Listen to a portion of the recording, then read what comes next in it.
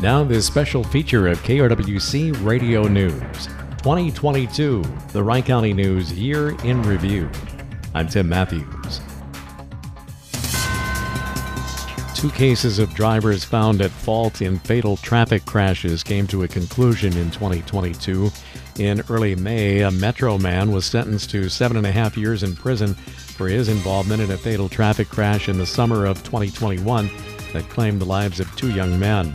52-year-old James Blue had entered a guilty plea to 2 counts of criminal vehicular homicide in the deaths of 20-year-old Mac Motzko, son of Gopher hockey coach Bob Motzko, and 24-year-old Sam Schuneman, a 2015 graduate of Rockford High School.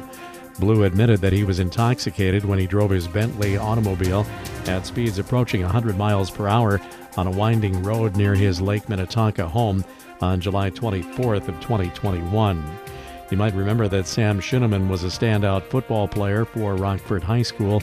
The Rockets team wore decals on their helmets during the 2021 football season, honoring Schuneman's former uniform number 6.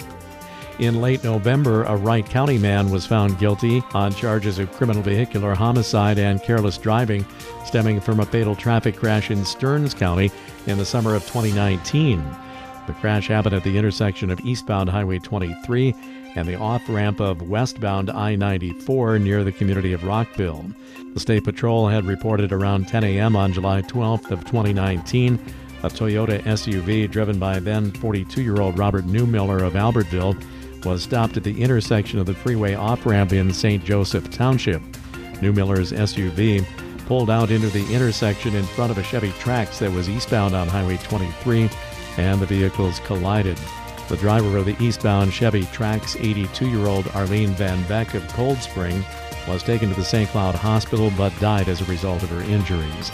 Newmiller was also injured and was treated at the St. Cloud Hospital. Authorities allege that Newmiller was using a cell phone at the time of the crash.